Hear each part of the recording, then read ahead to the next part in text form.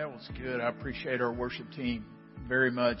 I want to share with you something before I speak. So this is free for the day. Yesterday, Pam and I were walking in our neighborhood. We love our neighbors. We really do. And there was a couple of ladies in the next door, and we're watching kids. We got a lot of kids, so they're out riding bikes and everywhere. And one of the kids, 11-year-old, had on a Michael Jordan shirt, Jordan shorts, Jordan sneakers, and one of the moms said, I was talking to him earlier and said, you know who that is? And they didn't know anything about Michael Jordan. They just thought it was a line of clothing. They didn't know anything about him. And, most of you in this room, even if you don't like basketball, know of Michael Jordan. And yet a generation's coming along that doesn't even know who he is. And so I was having my Bible reading time this morning. I was in the book of Judges. And I read something in the book of Judges. I'm just going to share it with you right quick. And it says, and all that generation also were gathered to their fathers. In other words, a generation has passed away. And there arose another generation after them who did not know the Lord or the work that he had done for Israel. And my heart was grieved because I'm thinking, okay, maybe an 11-year-old doesn't know who Michael Jordan is. But can we be raising a generation right now that has no clue who Jesus is? I mean, we have an incredible responsibility. I mean, not to teach them, not to wear, just because he had a Jordan t-shirt on and he didn't know who Michael Jordan is. How many times do we Christianize things, but they don't know Jesus? And so I'm telling you, this made my heart heavy because there's a generation maybe coming along. Now, can God shift gears on that? Sure. I mean, he can bring a great awakening and these kind of things happen. But I think right now we have an incredible responsibility as the Church of Jesus Christ to make sure the next generation and sometimes I know I got to get to the message. Study something all week and then the Lord in 2 minutes awakens my spirit about something. And here's the deal. I know most of you are here and you want to hear from the Lord and either that or you're doing your church thing, Easter build up, that kind of stuff. But I want to challenge your heart. And I think back about my father-in-law who passed away, last month. Great man on my Mount Rushmore of people.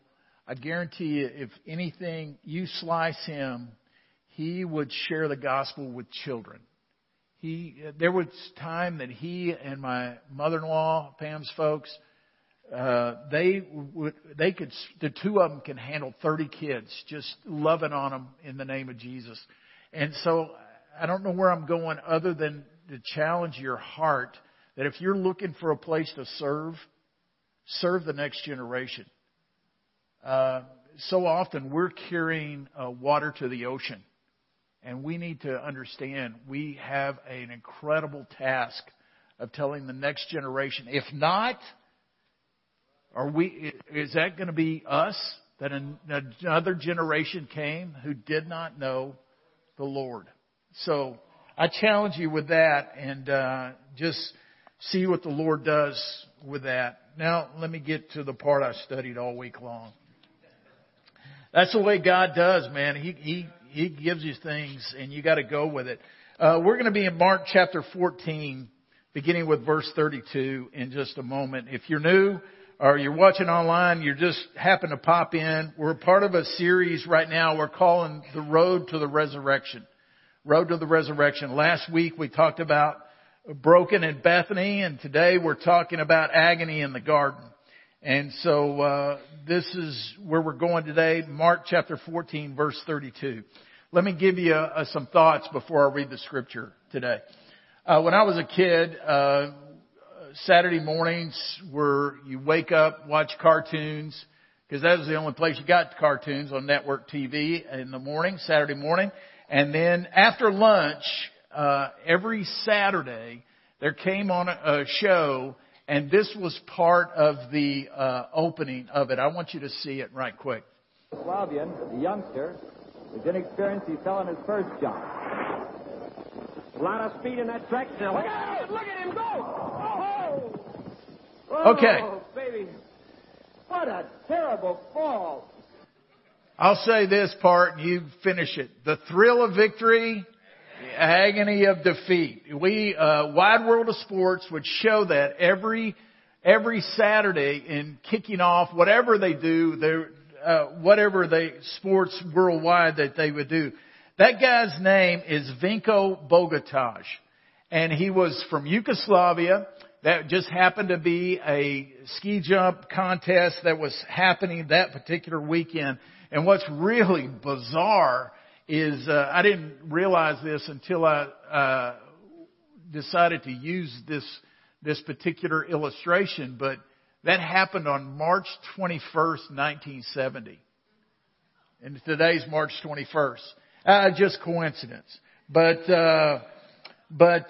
Vinko Bogataj was known forever as the man of the agony of defeat. And let me give you another picture to show you where we're going to get today. I'm currently reading a biography about Howard Cosell. Now, some of you may not have a clue who Howard Cosell is or he was. He was an attorney that got into sportscasting, Monday Night Football. He really made it iconic, and this was Howard Cosell. But he really cut his teeth on doing boxing matches, and he and Muhammad Ali, the heavyweight boxer, were very close friends. And he called some of the most historical heavyweight matches that ever happened. Rumble in the Jungle, 1974, George Foreman, Muhammad Ali. Some of you kids don't care.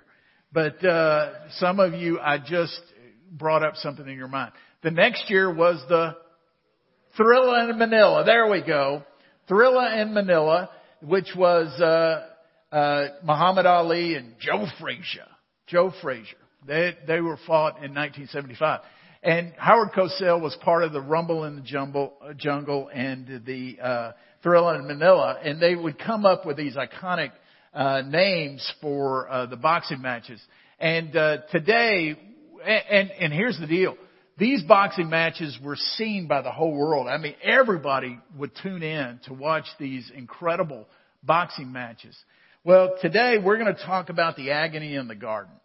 We're going to talk about basically 3 rounds that Jesus went in the garden that all of history would hinge on. Not just the world watching, but history would hinge on this, what took place in the garden. And let me ask you this question before I read the scriptures.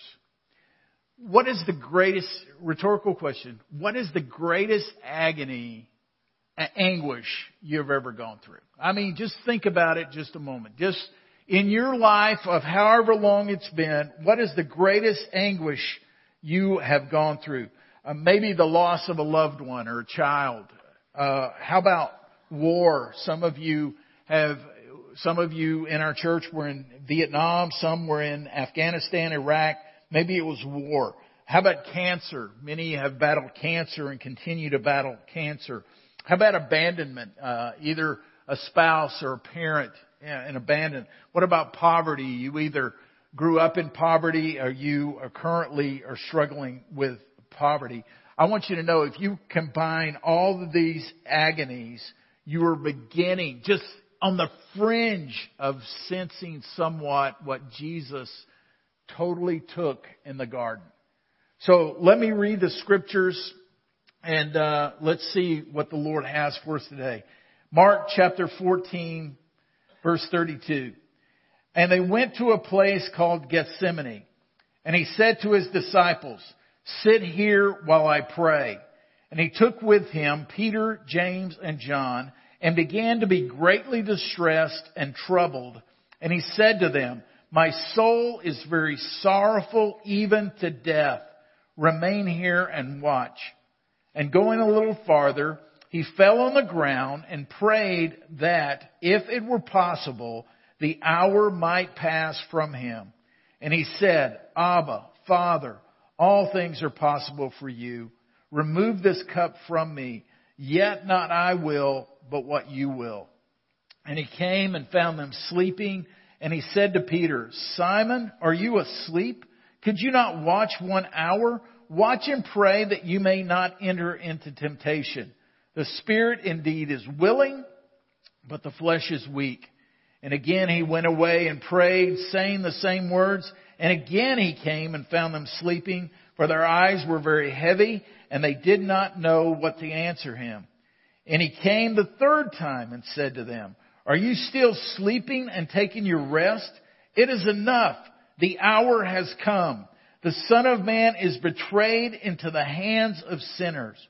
Rise, let us be going. See, my betrayer is at hand." And immediately, while he was still speaking, Judas came, one of the 12, and with him a crowd with swords and clubs, and the chief priest and the scribes and the elders. Now the betrayer had given them a sign, saying, "The one I will kiss is the man. Seize him and lead him away under guard." And when he came, he went up to him at once and said, "Rabbi," and he kissed him. And they laid hands on him and seized him. But one of those who stood by drew his sword and struck the servant of the high priest and cut off his ear.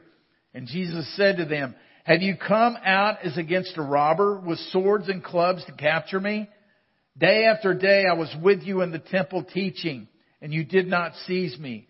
But let the scriptures be fulfilled." And they all left him and fled. Keep your Bibles open there, because I want to walk back through this a little bit. I want to look at this time of anguish, because the premise of this series, we looked at Bethany. We're going to the Garden of Gethsemane. Next week we'll deal with the cross and then the resurrection. But I want you to keep your Bibles, because I think the Lord wants to teach us something today. There are 3 times when we read the Gospels that Satan came against Jesus. Now, Jesus cast out many demons from demonized people. That was true. But there's 3 specific times that Satan came against Jesus. One was in Matthew chapter 4, after Jesus was baptized. It said the Spirit thrust him to go out into the wilderness, and he went out there to fast and pray for 40 days.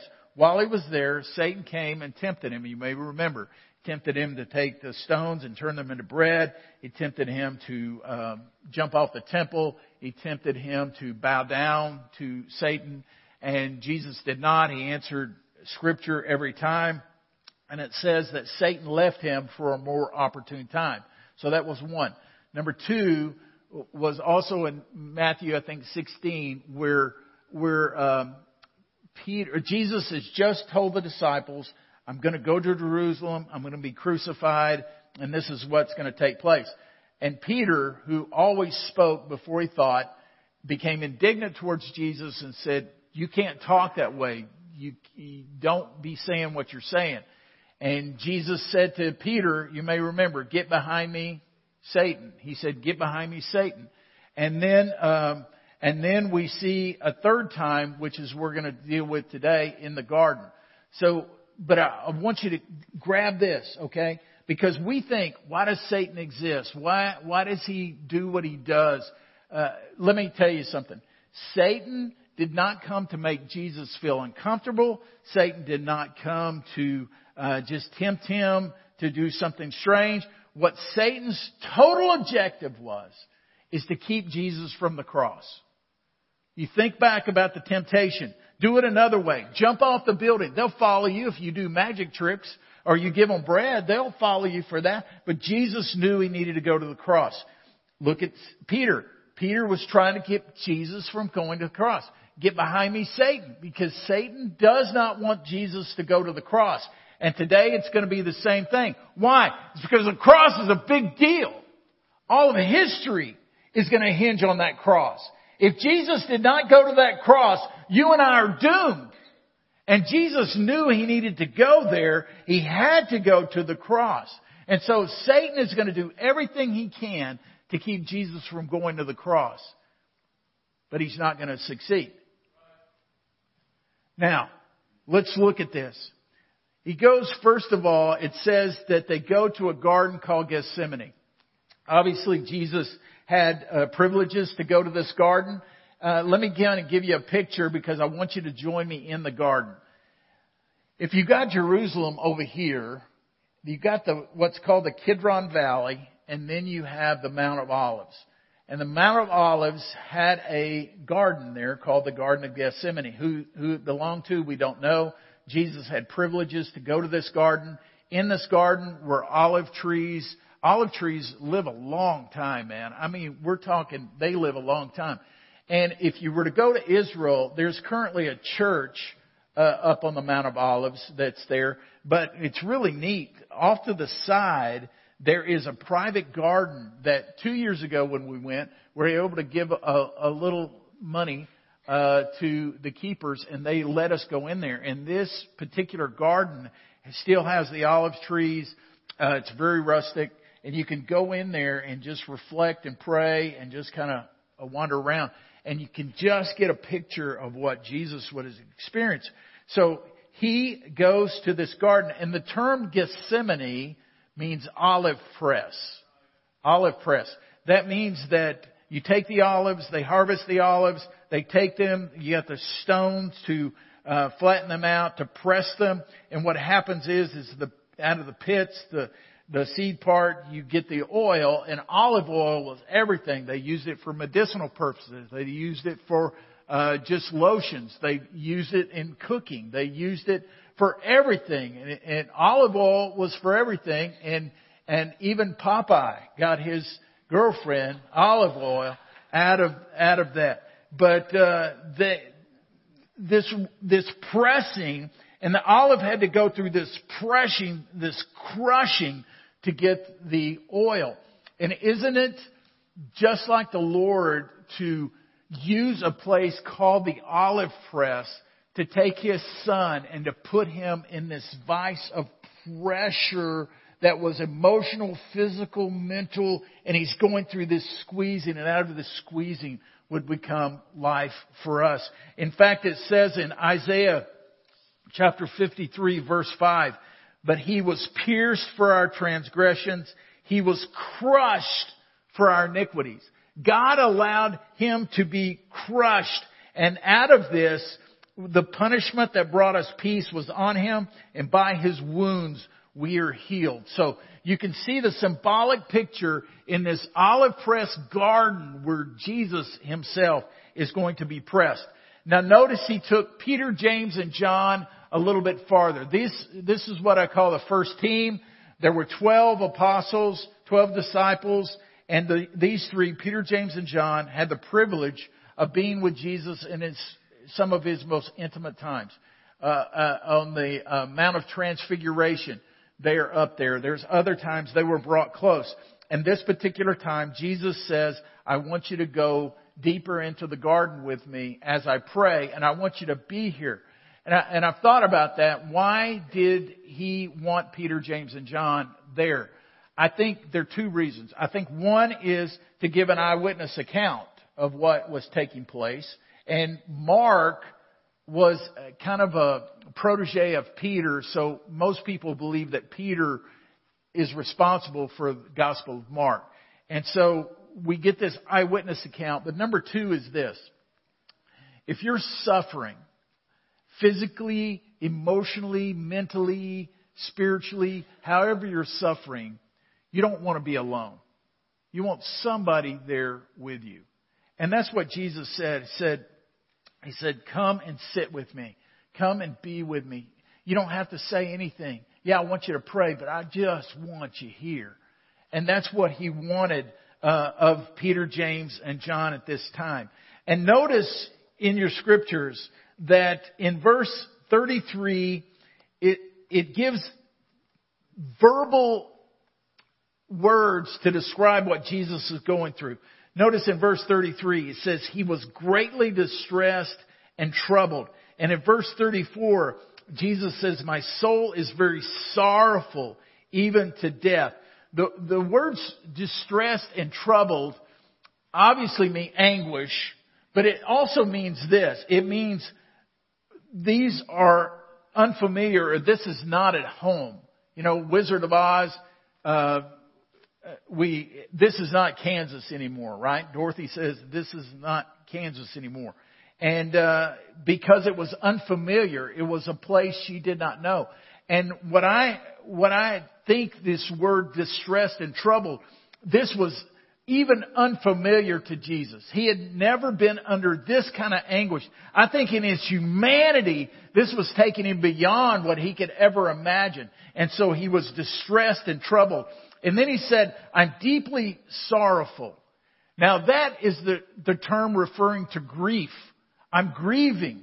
And we know in Isaiah 53, verse 3, it talks about that Jesus was a man of sorrow, acquainted with great grief, and there was a great grief that he felt.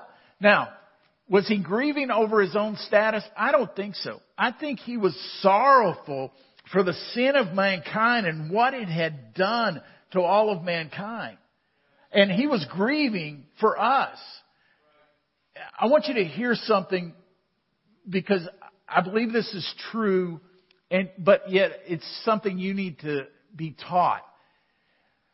Oftentimes we say, oh, I want to be filled with the Spirit of God. I want to walk in the fullness of the Spirit of God. And usually what people mean when they say that is, I want to feel euphoric, or I want to feel excited, and we want these things in the fullness of the Holy Spirit.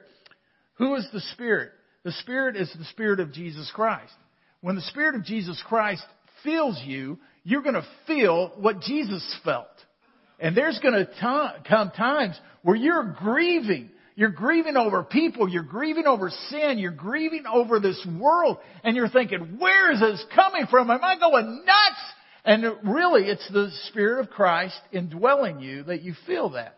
And that he was feeling this deep sorrow that he felt. But also, it was not just emotional. There was a physical presence. Notice what it says. It says that he fell. He fell before the Lord, basically. And what this means, it's a continuation. He continued to fall. And he continued to pray. So what was happening is, he would fall before the Lord in this agony, and, oh Lord, take this cup from me. And then he would get up again, and then he would be overwhelmed again, and bang, he's just coming before the Lord. In the Gospel of Luke, from Luke's camera angle, he says that Jesus sweat drops of blood as he was in such agony. So, what the medical term is, it's a term called hematidrosis, where actually blood vessels break and they get in the sweat glands, and so you sweat drops of blood. That's literally what he did. So even physical, he falls, he's crying out to God, the intensity of the moment, the blood drops come, he gets back up, he's overcome again by this, and this is what he is going through. But, and you can write this down, because I think this is important to grab, is that if we are willing to fall before the Father, we can stand. And I'll make that point a little bit more in just a moment. But you see the incredible intensity that Jesus is under right there. And then he prays this, that this hour may pass. Now, he's not talking about the hour of prayer that he's in. He's talking about the cross. He knows that he has to go to the cross. He has witnessed what the cross does, how it humiliates, how it brings anguish and physical trauma and mental trauma. And he knows all of those things. And he said, oh, Father, if this hour can pass,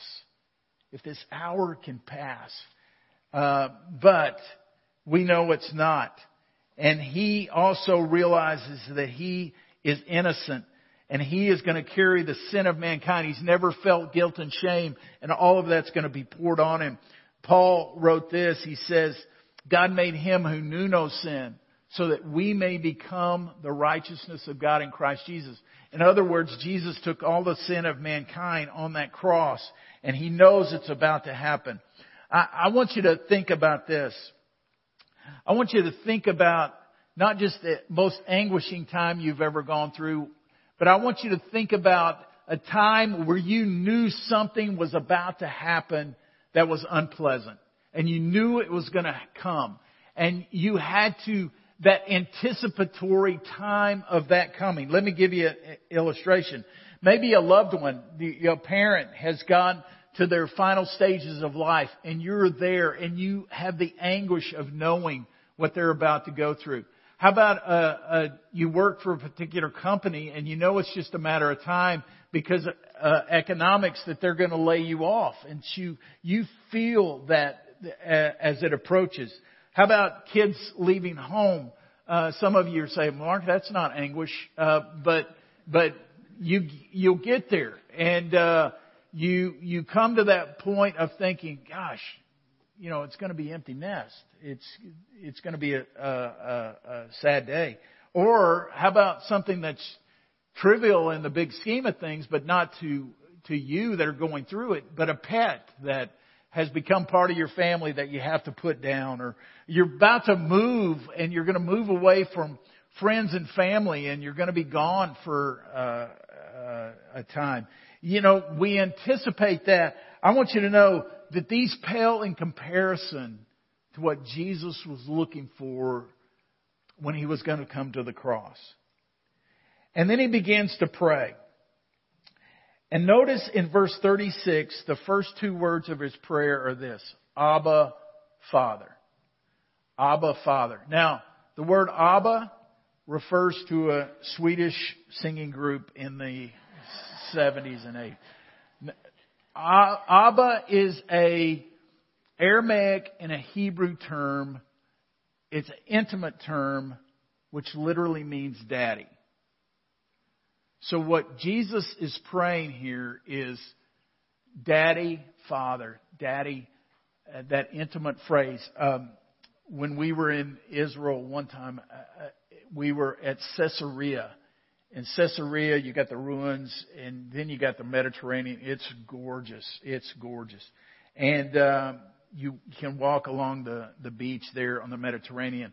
And I hear this little boy, and he was behind a dune, and he's saying, Abba, Abba, Abba. And then this Israeli dad goes and gets his son. But he's yelling, Abba, Abba, Abba. And all of a sudden, it just became a reality. You know, you read the words, and then it becomes a reality. And that Abba is daddy.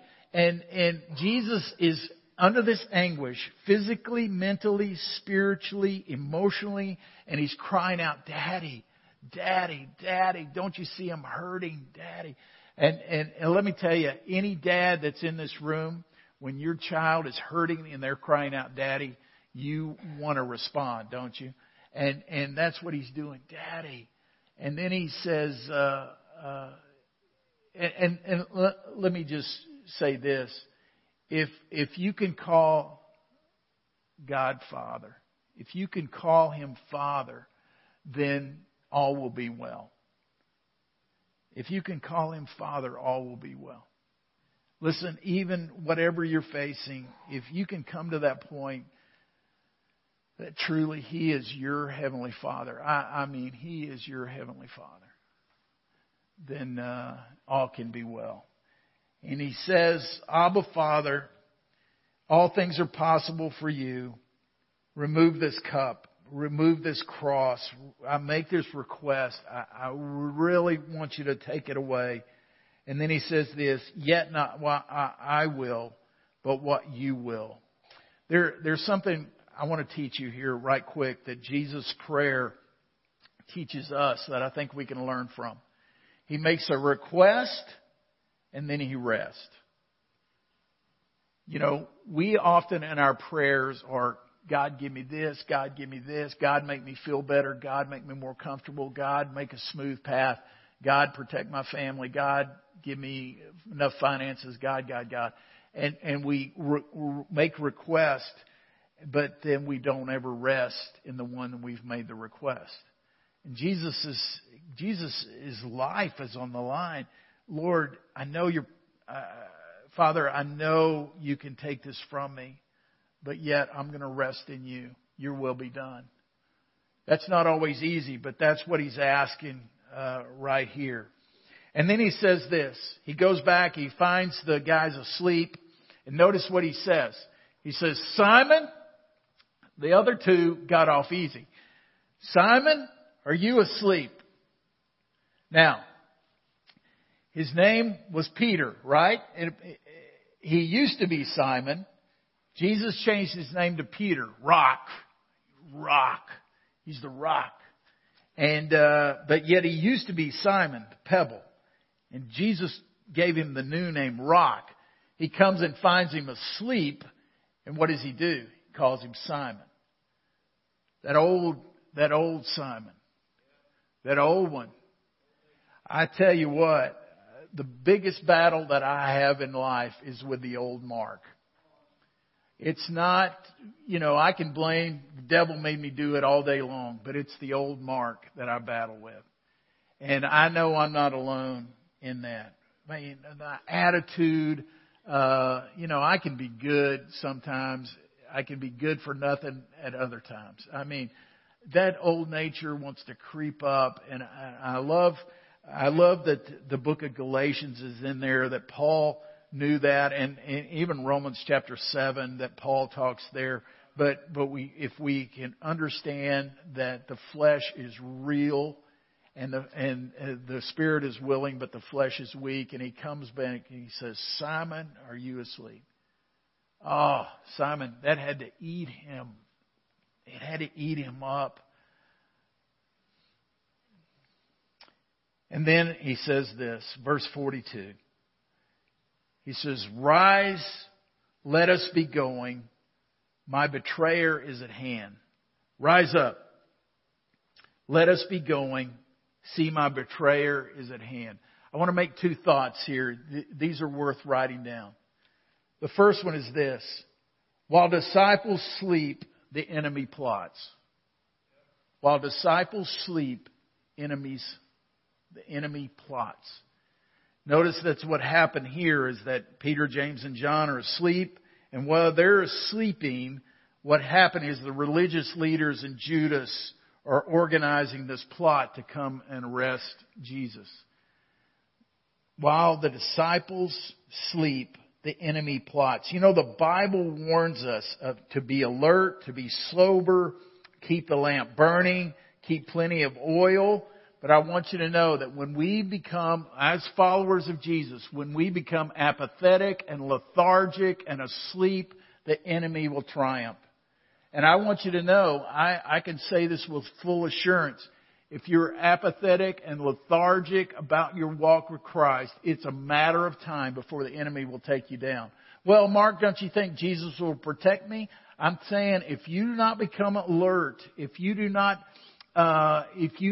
become, keep your lamp burning, so to speak, in your light, in your flame for God, I'm telling you, it's a matter of time before you will go down. I will go down. Most people who are followers of Jesus, even pastors, and we read about pastors who fall morally, it was because they let their flame become a flicker and the enemy came. It will happen. I'm just giving you a warning. But you remember at Pearl Harbor when after the Japanese had come and did all the destruction, it is said that the Japanese Admiral Yamamoto made this quote.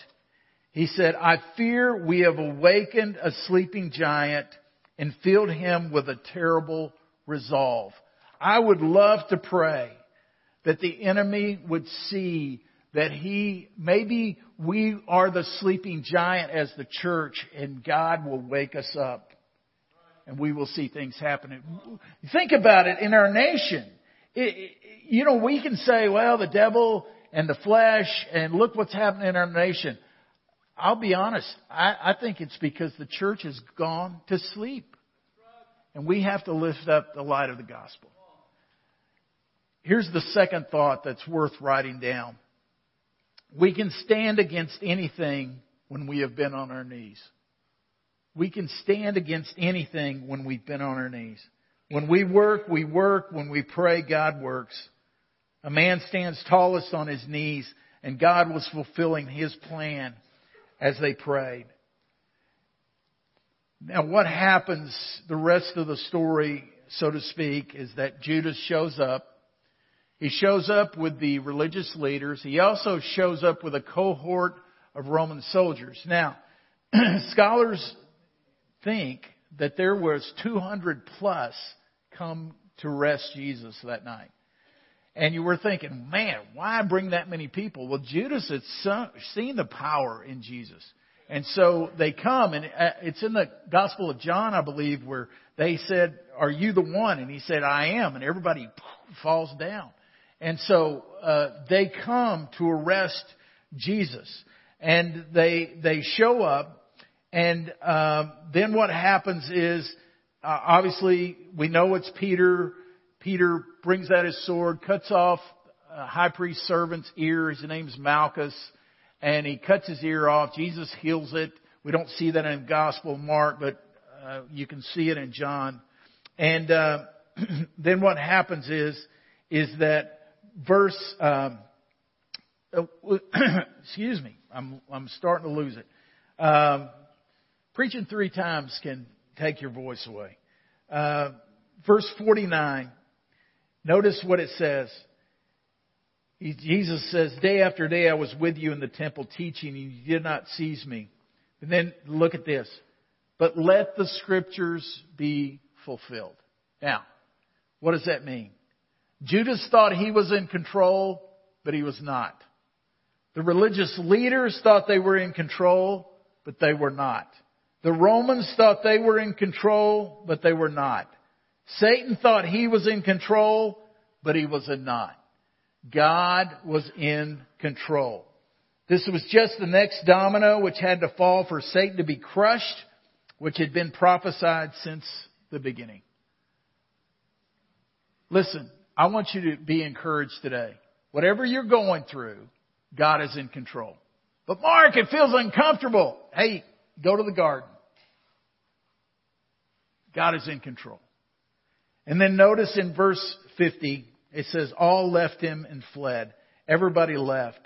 So we're talking about a complete crushing in the olive press. Physically, emotionally, mentally, spiritually. He's crushed. Everybody leaves him be. Let me wrap this up. I want you to understand something. I want you to go back to the garden. Why? Because it happened years ago? No, it's because the Lord wants you to know He went through that anguish just for you. And you may be struggling with something today, and you just need the encouragement of coming and bowing before the Father, and to know that Jesus called Him Daddy, that you can have that intimate walk with Jesus Christ. And maybe that's where you're at today. You just need that. But let me give you one other thought. I mentioned earlier about Vinko Bogataj, the guy that cratered. And when he fell, he broke an ankle and he had a slight concussion. That was it. Well, Vinko went back to Yugoslavia. He's married. He has a couple of daughters. And he doesn't know what's happening in America. And in America turns him into an iconic hero. I mean, every Saturday, people were watching him. I don't know if he got royalties for that. Probably not. And every Saturday, people would watch Vinko Bogataj. And at the 20-year anniversary of the Wide World of Sports, they invited Vinko to come and attend. He couldn't believe it. I mean, he was a mediocre ski jumper at best. And at the 20-year anniversary, they're inviting him to come. And lo and behold, he shows up at the 20-year anniversary. And of all people, Muhammad Ali, the great boxer, walks up to Vinko and asks for his autograph. He is blown away by this whole experience. And so they interviewed Vinko a little bit later, and they asked him about that particular incident. And he said that what had happened was, he said it had been snowing earlier, and that the jump itself had become very icy and very slick. And he said he didn't realize how bad it was until he started down the ramp. And he said when he started down the ramp, he knew that he was going so much faster than was normal for any ski jumper.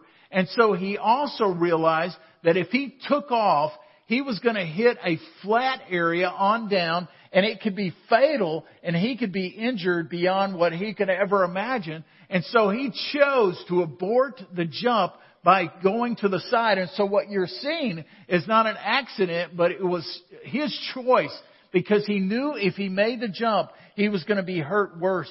He would rather risk a broken ankle and a slight concussion to what may have been fatal if he went ahead and made the jump. In other words, he changed his course so that he did not make a fatal ending. Now here's the point I want to make with you. Maybe this Easter season, this resurrection season, the Lord is speaking to your heart that you need to change course for something in your life. And as you change course, it will be uncomfortable. It may hurt for a season, but it will not be a fatal ending. Maybe there's a sin issue that you have dealt with for years, for decades, that the Lord is saying, listen, it may be uncomfortable now for you to get the courage and the discipline to get beyond this sin issue. But if you change course now, it will not be fatal on down the road. Or maybe there's something else the Lord is saying, listen, it's time to change your course now so that it's not fatal on down the road. Let's learn from Vinko and what he did on the ski jump. He changed his course so it was not a fatal destruction. I don't know what you're going through today. I don't know what you're facing. There may be anguish and agony that's happening in your heart. But the Lord is saying, listen, I am in control. Trust me. It may be painful for the season, but let me tell you, victory is coming.